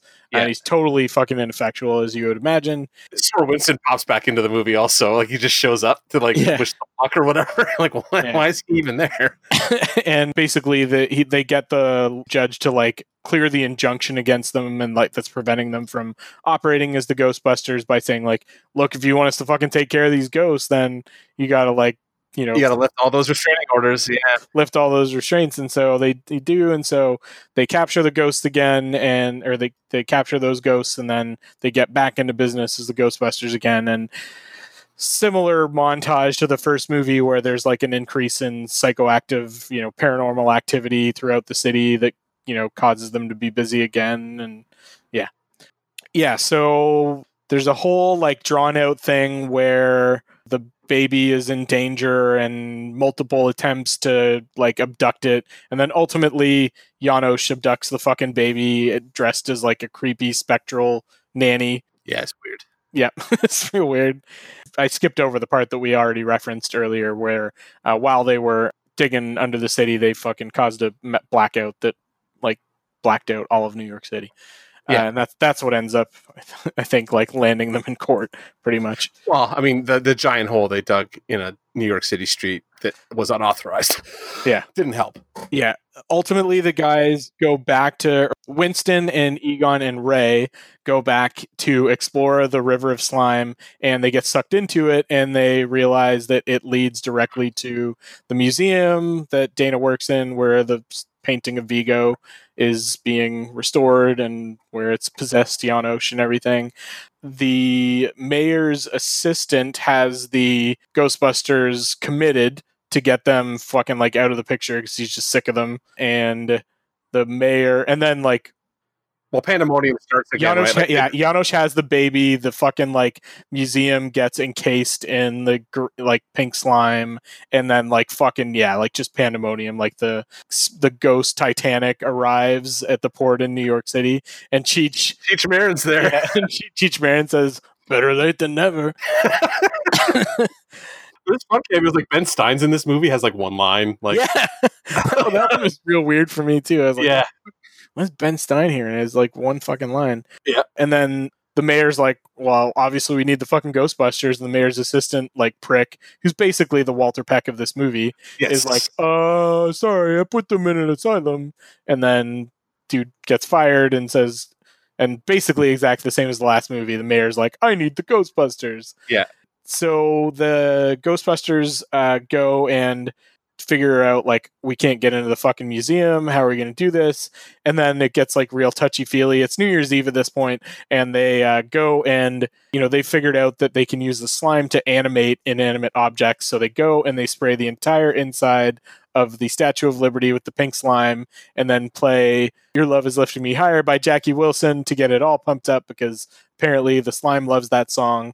And then they, like, I guess, I mean, it's another kaiju, basically. Yeah, this entire scene is like where I die inside. I hate this scene. Like, it's the whole Statue of Liberty thing just does not work for me at all. It's so hokey. I mean, it's definitely hokey, but I don't hate it. So they march the Statue of Liberty to the museum and, like, use it to rally the people of New York to, like, weaken the slime to the point where they can, like, use the Statue of Liberty's torch to smash through the skylight of the museum and then go in and have a confrontation with Vigo that's pretty fucking anticlimactic. Yeah. It's also the only time you see Venkman in costume in the entire movie. I just want to point that out. Yeah, he doesn't put Bill Murray did not want to put that fucking uniform back on, apparently. Well, he spends, like, most of the movie just trying to fucking, like, bang Dana, basically. Yeah, well, I mean, again, Sigourney Weaver, so, like, fair enough. So, yeah, the Vigo's trying to possess Oscar, and they try and stop him, and they, take the baby away, and ultimately they are able to defeat Vigo in a real anticlimactic way. They don't even cross the streams this time. It's just they like just fucking shoot him with the fucking proton streams, and he, like, goes back in. Well, after he possesses Ray, and then they slime Ray with the positively charged slime to get Vigo out of him, and then Vigo goes back into the painting, and then they just proton stream the painting, and Vigo goes away. The end. Yeah, lame. Yeah. All right, so I mean, what are your thoughts on Ghostbusters 2? Like, I'm always like I'm fine that I'm happy it exists, but, like, I really wish they had done. There's so much you can do with this concept, right? Like Ghostbusters, especially when you have these actors still able to do it. There's so many ways you could go. To just redo the first movie is almost, it's galling to me. Like, in retrospect, I'm like, oh man, it's such a wasted opportunity. And I know nobody except for Dan Aykroyd wanted to make this movie, but, like, it's just like, oh man, so much wasted opportunity here. That's kind of my big Ghostbusters 2 takeaway. I've got a lot of nostalgia for Ghostbusters 2, and it's because I'd watched it so many times before I really knew enough to, like, look at it objectively. Yeah. And so because of that, it's one of those movies that I'm willing to overlook a lot of stuff just because it played such a big role in my childhood along with the first one. So I don't hate it. I'm happy to watch it. I don't have the same, like, distaste for the whole, like, schmaltzy, like, we need, like, everybody's singing, everything bugs me for some reason. Everybody's singing Old Lang Syne and then that sort of thing. Like, my soul isn't quite as dead as yours, so I'm still a little bit okay with that. Fair enough. Okay, maybe that's why it doesn't work for me. The tiny black walnut of a heart that I have. It definitely does use a similar formula to the first movie. Like, it's, even right down to it, like, starting with a relatively minor paranormal event that turns out to be related to something larger. And, we said it's basically got, like, the exact same montages in the first movie. It's like the structure of the movie. It's like the same skeleton of the script. Like, like, everything happens at the same time. Like, if you put the movies, play them, like, at the same time, you'll be in, like, the same kind of scenes. Like, you'll be in the courtroom at the same time as the Sedgwick, and, like, all that stuff falls right into exactly the right spot. stuff, and it's like, oh Jesus.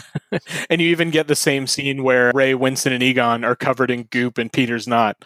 Yes, always. You can never get fucking Bill Murray to get covered with anything at this point. Well, he got slimed in the first movie. That's true. That's true. I'm curious, like, any of them look at, especially like the way like Ray and Janos look at the end of this and like cringe at how they look like they just came out of a cocky session because that pink slime is real pale. Yeah, there's just placenta all over them or whatever. It's disgusting.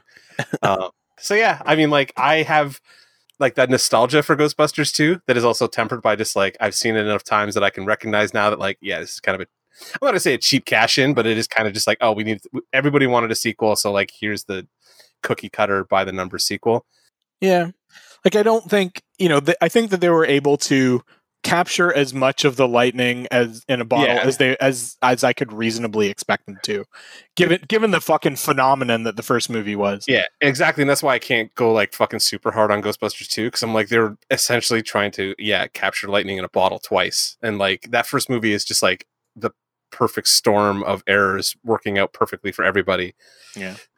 And the only franchise I can think that's really done that super effectively off the top of my head is Blade Runner. That was able to come back, like that was able to effectively capture lightning in a bottle twice. Just have like essentially a perfect movie both times. I would argue Empire Strikes Back would be like the sequel where you're like, oh shit, this is not as good, if not better than the other one. And then, Return of the Jedi happens and you have Ewoks.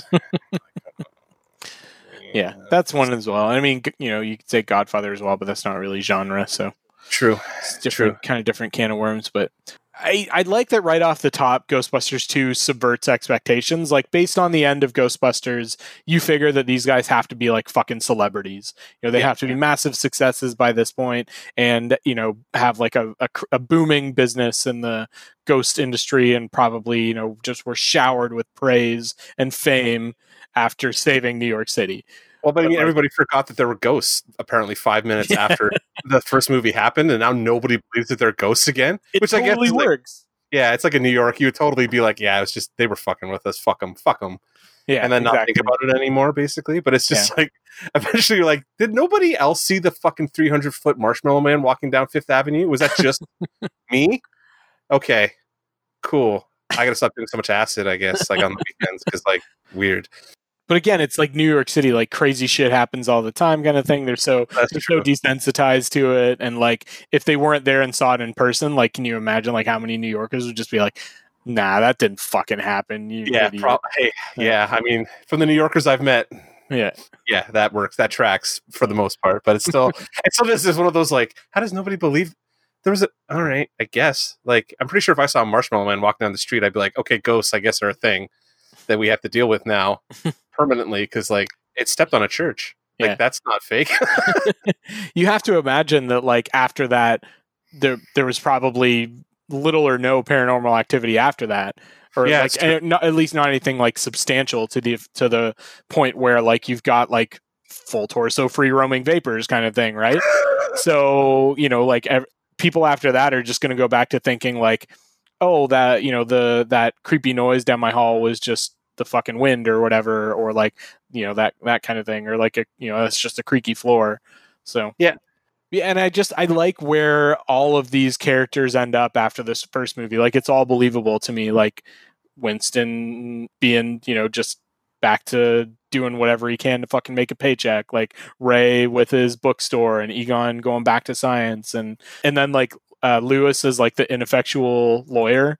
Totally fucking works for me. It's actually like the first half of the movie where they're like down on their luck just doing their other stuff is probably like that part of the movie works better for me now as an adult than it would have before. Where like when I was a kid, I was like, God, just get the goddamn Ghostbuster suits.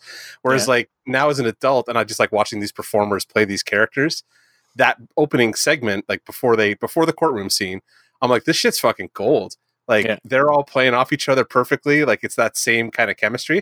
It's almost like when they get the Ghostbuster stuff back, you're like, oh, okay, we've done this already. And now we're going to, and that's especially where the movie becomes like, we are doing the exact plot in the exact order as it happened last time with like, the different window dressing, but it's still the same kind of like general story. That's kind of it's one of those things where I'm like, I don't want to hate on this movie too much, but at the same time, it's frustrating when I look back at it and be like, oh, there's so much stuff you could have done here, man. And then like, especially when you go to the game and like, I mean, obviously it would have cost a fortune to do that, but like having the direct sequel, like with Evo Shandor and like dealing with the portals and the parallel dimensions and stuff that you do in the game, you're like, there's so much more you could have done with those characters interacting with each other in this weird world where like Lovecraft shit is real. Like there's eldritch horrors out there coming to get us and stuff. Like I don't know. What are you going to do? It's Ghostbusters 2. It's just one of those, like, it's the biggest shrug in cinema, like, just in cinema at this point. Like, all right. It's there. It's fine. I love it. But, like, I don't know if I don't love it the way I love Ghostbusters, right? Like, the first Ghostbusters is flawless to me. Like, it's just, everything works perfectly in there for me. So, like, when you go to 2, I'm like, oh, yeah, all right. Like, I'm just happy to see these characters again more than anything. Yeah, exactly. Just seeing them interact and everything is fun again for me. And you know, the actors all fall back into those same routines and stuff pretty well, which is fun to see. I definitely. It's also a lot toned down too. Like there's not like the humor's raunchier in Ghostbusters. Like they're all smoking. Like it's except for Egon fucking the slime. I mean, like I think that's why I cling to that joke so hard, because that feels like Ghostbusters 1 humor to me, where like that's a joke they would have made in the first one, whereas this one it feels like they plays it a little safer. Yeah, it's much safer. Well, it's post cartoon, right? Like this at this point, when they put the first movie out, it's just a fucking comedy they're making, right? So it's going to be raunchy and it's going to be Bill Murray and Harold Ramis humor, and then it turns into a fucking enterprise, right? And it's a cartoon and a toy line. And all the kids are into it, so we got to make this movie, and it's got to be a sequel to the original, but like it's got to really hit all those other marketing points where we're like, we got to bring the kids in and not completely terrify them. Although some of the like severed heads and shit are kind of graphic, I guess, if you're a kid. But like, it's nowhere near as scary as the first one is. Yeah, I agree. So it's just a little bit like it's a lighter overall kind of affair than the first one. Yeah, for sure. So, yeah, even the safe and like the just treading the same ground over again is kind of what takes it down a notch for me, or a couple notches for me. And the thing is, like, it has little glimpses of the same, like, really good writing that we got in the first one. Like, again, this is something that happened kind of in between the movies, but when we start hearing more about, like, why Dana and Peter's relationship failed, it just rings so true. Yeah, that Peter was just like the kind of asshole that just couldn't commit. And so Dana was like, well, fuck you, I'm out kind of thing. Like that just totally rings true to that Peter Venkman character for sure. And then, then there's other times you feel like, it's phoning it in. Definitely. What else? The score doesn't have the same charm to me this time around. It is a different dude. It's Randy Edelman this time around. So it doesn't have, it's just too schmaltzy this time, but I do have some affection for the soundtrack, like that Jackie Wilson song and the Bobby Brown tune as well. I have affection for those. I have both those soundtracks on CD. The score, I pointed out because I wrote in my notes that like because of how effective the score in the first one is, I'm noticing it in the second one how it's just like there's nothing there, like just lackluster by comparison. Yeah, it's just like dull in comparison, and it's kind of like because that score brought a lot of life to the first movie, and like when you watch it in the second one, you're like, oh, this is not. And the score feels like it's written for a grander movie than this is. Yeah, the score to Ghostbusters 2 for sure. Yeah. Whereas like particularly having those little piano notes in the first movie was part of what helped to ground it, and keep it kind of in this like, okay, this is a world where ghosts exist, but it's still fucking 1984 New York City. Yeah. So what else? I like Janosch as a character fine. And like the stuff that they do with him is generally like I'm okay with like some of the effect stuff they do with him, like where they the lights in the eyes during the blackout. Yeah, that's creepy as shit. Yeah, that's good lines too. Like that, like the Upper West Side line's fucking fantastic and stuff like that. Yeah, and his delivery is pretty good. I mean, he's a fucking stereotype, but he's still I like him that he's the prick boss too, because he walks through and he's like, everything you're doing is bad. I want you to know. I'm like, that's fucking great. To know this. Yeah, I want you to know this. And then he goes and he's like hitting on Dana, just like everybody else in this fucking movie does. So yeah. I think part of what doesn't work for me in this movie is the fact that they really I feel like they blew their effects budget on that Statue of Liberty sequence, and it shows for the rest of the movie. Yeah. Like, I like that sequence fine, but I love that they actually went to the trouble of making like working slime cannons. Yeah, which why? But okay, cool. But like you can tell that in the first like 2 acts of the movie that there was just like a big lack of effect shots and kind of thing. Like, you know, there's what if you sat down and like counted the ghosts in this movie compared to the first one, it's probably like less than half as many overall. It's actually probably the same number, just because of how the format of the movie works. Like, you get you only get Slimer, but in those montage sequences, there's a bunch though. Yeah, but there's a bunch in the montage sequence of this too. I'm just like, it's probably comparable. I don't find the ghosts as interesting in this one, I guess, as there's actually something where, like, I don't know who was talking about it. I was listening to somebody else talk about these movies this week, because that's what I do before we do the episodes ourselves. And somebody was mentioning, like, both movies feel like they're missing a big action set piece. Like, the montage takes out a spot where you would have another action set piece. And so they do the montage instead of having the big third action set or second action set piece, I guess. And it's kind of weird, but it's like, it works because these movies are just like their own thing almost. Yeah. So I don't know, like, part of me wants to be like, these movies aren't about the ghost catching, but at the same time, I'm like, I want to see them fucking catch ghosts. Yeah. So I guess, like, go play the video game is basically, like, that's my answer to that. Basically, like, if I want to go fuck around and just like do the mechanical ghost busting job stuff that, like, you kind of want to see them do in the movie, but probably might not be that entertaining overall, just go play the game because you get to do it yourself. So yeah. The one effect on this one that jumped out to me was the huge ghost that like goes through the Washington Arch. Yeah. And that one is like, I immediately was like, that looks really familiar to me. And then during the credits, I noticed that Dennis Muren ran the effects department on this movie. And Dennis Muren is the guy that did the effects on the Star Wars movies. And that fucking ghost looks like the Rancor. Yeah. I remember saying that when I saw it and being like, that looks like the Star Wars thing, doesn't it? Yeah. Is that just me? Okay. So, but yeah, it's even got the weird, like, stop motion-y kind of movement to it too, right? Like, you can kind of, it almost feels the same as the Rancor when it's moving around. So yeah. I don't know that the segment where the fur coat comes to life is pretty fucking cool too, though. I like that. Bit. I mean, it's puppetry, but yeah, it works well. You know, it's not like one of like the sort of iridescent, translucent kind of ghost kind of ideas, but it's still a cool. You know, it's a possession kind of event or whatever of an inanimate object, which, you know, is what the psychokinetic slime does. So works for me. Yeah, all that stuff's fine. It's there. Yeah, what are you gonna do? Yeah. All right. Let's wrap this shit up because we got like another long episode here again. Wait, I have gripes for Ghostbusters 2 that I haven't gotten out yet. Oh my god, really? You have more shit to complain about in this movie? All right, I'm on board. So I know we talked about in the first movie, like how integral New York is to the story, but it feels super fucking convenient that both of these major paranormal events happen in New York City within 5 minutes of each other, when, like, obviously this level of like supernatural events is pretty fucking rare in this world because nobody like really believes that ghosts exist. Every superhero that exists in the Marvel universe starts in New York. Yeah. So like, and I mean, yes, you know, it's a plot of convenience kind of thing, but like, it might have been cool for them to give even an allusion to the fact that, like, oh, since the Gozer incident, like, there have been real paranormal events like happening all across the world or whatever. Yeah. Fair. I mean, it's the continuity nerd in me, right? Yeah, absolutely. And that would require them to have put more thought into the second screenplay than they did. You know what I mean? Which that's basically all it is. Because, like, I'm sure the guys who wrote the first movie, who spent like all this time coming up with this huge, like, Lovecraftian horror backstory that is basically 3 lines of dialogue in the movie itself. Oh yeah, the Ivo Shandor and the Gozer cult and everything. Yeah, it's like what, maybe 10 lines of dialogue total dedicated to that whole plot, and it's just there. And when you actually start thinking about it, like, man, that's a cool fucking story. Tell me more about that story. And they do in the fucking video game 20 years later, not in the sequel to the movie.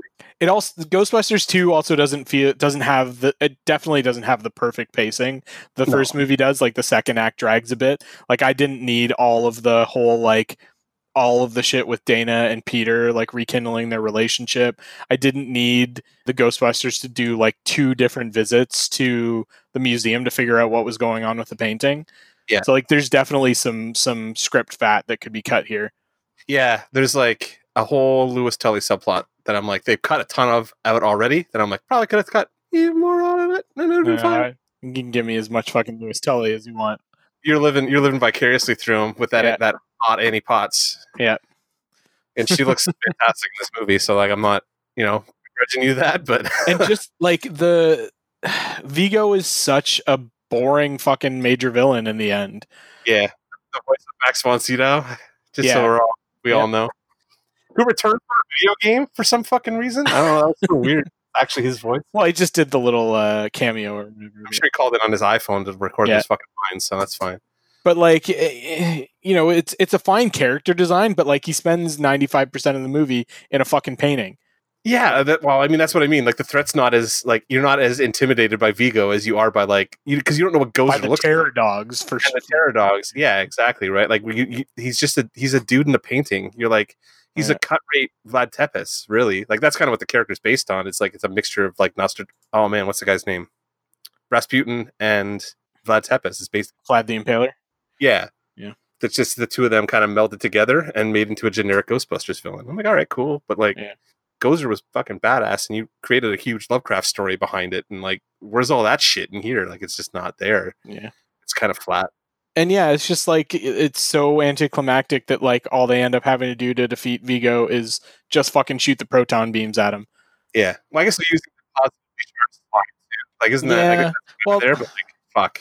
Yeah, I mean they use that, but they it's too easy. Yeah, exactly. I mean, especially after the first movie where we had that bait and switch, right? Where they think that they vaporized Gozer with the proton beams, and it turns out that she's just gone like non-corporeal on them, pretty much. Well, so, like, the whole climax bugs me because like they don't do anything. They lay on the ground and like talk at him. I'm like, we do a little bit more than just like, have Venkman fucking sling insults at him for 5 minutes while he's laying on the ground, like. All right, guys, come on. You're better than this. We saw the first movie. We know you can do better than this. Either way. All right, let's wrap this shit up. Final thoughts on Ghostbusters and Ghostbusters 2. Maybe we can, rate and review this as a joke because it's like Ghostbusters is a 10 out of 10 for me anyway. And Ghostbusters 2, based on nostalgia alone, gets like an 8. So like that's exactly my fucking rating. You know what I mean, right? Like I don't know what else you do with these movies. I mean, if I was like reviewing Ghostbusters 2 objectively, I'd probably be like, all right, maybe it's like a 6 or a 7. But like, no, fuck that. Peter Venkman's on my screen. That's an 8. Yeah, exactly. Like just getting to see them back in those roles, regardless of what the fucking content is like automatically like 6 out of 10, and then like it gets another couple points because like. They turn the proton packs on. It gets it's decently engaging kind of thing. Yeah. Like I don't hate it the entire runtime. I think about it after, and I'm like, oh, this could have been better. But like while I'm watching, I'm like, this is fine. I'm having a good time. There's proton packs going off, and Bill Murray saying snarky shit, so I'm happy. Basically, exactly. There's some fun like set pieces, like the whole courtroom scene is really fucking fun. Like that's maybe my like favorite sequence in the movie is that courtroom sequence. Yeah. So yeah, if we get more of that, that's enough for me. Yeah, fair enough. Yep. I guess that's it for Ghostbusters. Rest in peace, Harold Ramis. I don't know. We haven't lost anybody else from the cast yet. I still miss Harold Ramis. So there you go. I mean, it's just the other thing that I don't think we can end this episode without saying is like just the fucking cultural impact. Like we talked about the animated series. Like I had so many of the toys. I had the fucking like I had the I didn't have the pack, but I had the wand, I had the trap, I had the Ecto one, I had a bunch of the fucking figures and shit like that. Like stuff. I'm obsessed with Ghostbusters, like to this day. We'll probably use my print as the fucking art for this, you know what I mean? Yeah. Like that's like that kind of thing where like it. That was like one of the first like illustration or like of that style of print that you did, wasn't it? Yeah. When I started doing like the alternate poster stuff, movie poster stuff, like the stuff in my style, the first movie that I thought of was Ghostbusters. Like it wasn't the first one I probably produced. I think I did some of the Star Trek. Well, I did a couple of them. Bits and pieces here and there, but like the one where I was like, okay, I think I've got this locked down, like my style is working and everything, was the Ghostbusters one. And yeah, it's obviously that was the first one I thought of to do. I was like, I should just do alternate movie posters because all these other fuckers do it and I draw better than they do, so why not? And then like, what's the first movie I'm going to think to do? Either Batman or Ghostbusters, and Ghostbusters. Yeah, I'm going to do Ghostbusters. So I get to draw the car and shit that way. Fantastic. Yeah, I love it. So, and Sigourney Weaver in that dress. God damn. Yep. So yeah, and that's like we're into geek cred, and I don't really have a geek cred for you except for just go watch Ghostbusters because it's Halloween time. It's the perfect Halloween movie. You just throw it on, you sit there, you hang out with the boys, they save the world, and you're done. And you can maybe watch Ghostbusters too if you still got trick or treaters coming to the door. Yeah, that's not my plan for every Halloween. I don't know. And then just give away my my Halloween routine. So there you go. But what about you? What do you want to recommend?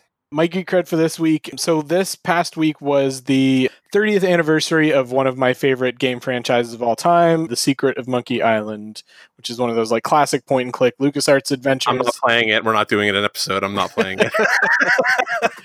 You know, longtime listeners of the podcast will know that I have a huge soft spot in my heart for those old like LucasArts point and click adventure games and Monkey Island series in particular.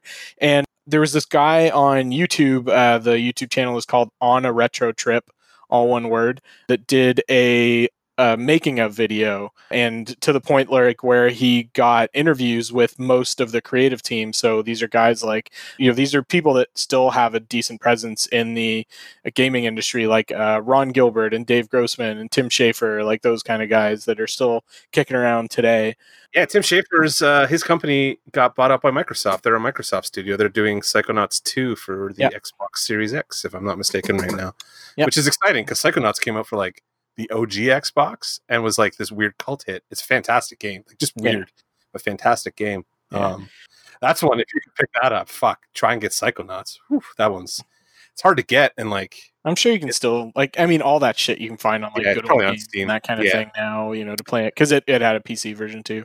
Oh, that's right, it did. But Psychonauts fantastic. But Tim Schafer, awesome. So like this making of Monkey Island video is like an hour and 20 minutes long, and it like fucking deep dives. Like it goes into like, you know, how they colored the game with like the 16 fucking color palette that they had originally, and how like this was one of the first games to use like dithering of pixels in its art to like, you know, give the illusion of additional colors in the palette and that kind of thing. So it's really, really interesting if you're into, you know, like retro gaming and kind of how they were made. Even if you weren't into this particular game kind of thing, it's an interesting little view into gaming history. And there's also some like fun stories, but because they were doing all this shit at the Skywalker Ranch.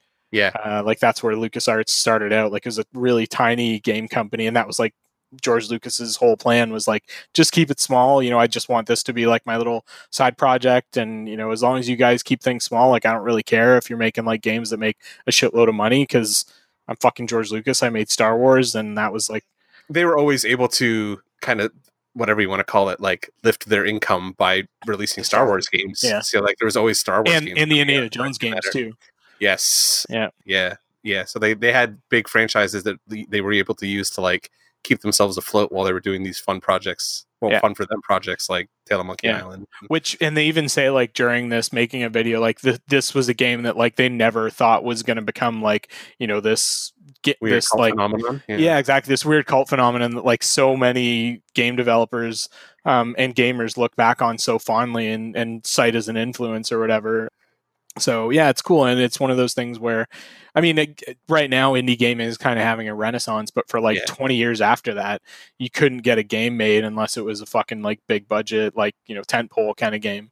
Yeah, indie gaming now, it's interesting because there's a huge strata now. It used to be like AAA and like AA, and then like kind of the smaller stuff like those like indie stuff. Like that's, can you consider something that comes from George Lucas independent? Like I know he likes to consider himself an independent filmmaker, but like he has fuck off Star Wars money, so like kind of weird. He's got his own fucking like effects company, so I don't.